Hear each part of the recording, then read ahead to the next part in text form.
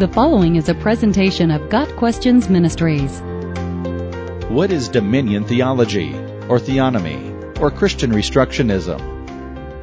Dominion theology refers to a line of theological interpretation and thought with regard to the role of the church in contemporary society.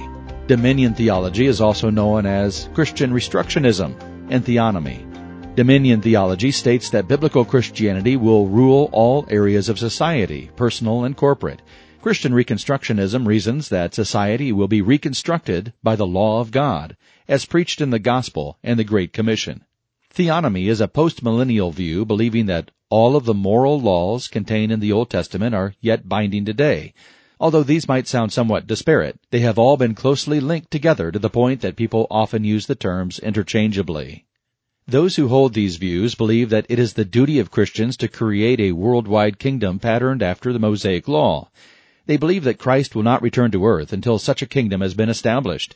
The principal goal, then, of dominion theology and Christian reconstructionism is political and religious domination of the world through the implementation of the moral laws and subsequent punishments of the Old Testament, the sacrificial and ceremonial laws having been fulfilled in the New Testament.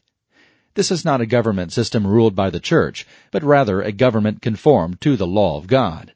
Dominion theology, or Christian reconstructionism, is largely based upon a postmillennial view of covenantalism.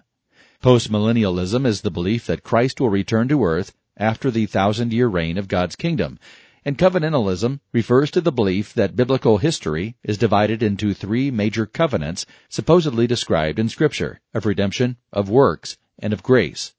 Adherents believe that we currently exist under the covenant of grace, that the church and Israel are the same, and that we are now in the millennial kingdom of God. Man, under the covenant of grace, is responsible to rule the world, to hold dominion over it in obedience to the laws of God.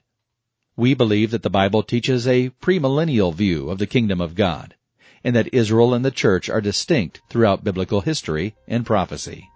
We don't see that God ever commanded the church to take charge of and revamp society.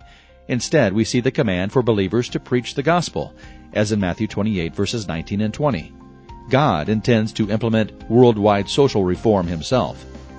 Once at home solely within Reformed churches, dominion theology and Christian reconstructionism are making an impact on the beliefs of many charismatic churches in the form of Kingdom Now theology. Got Questions Ministry seeks to glorify the Lord Jesus Christ by providing biblical answers to today's questions. Online at gotquestions.org.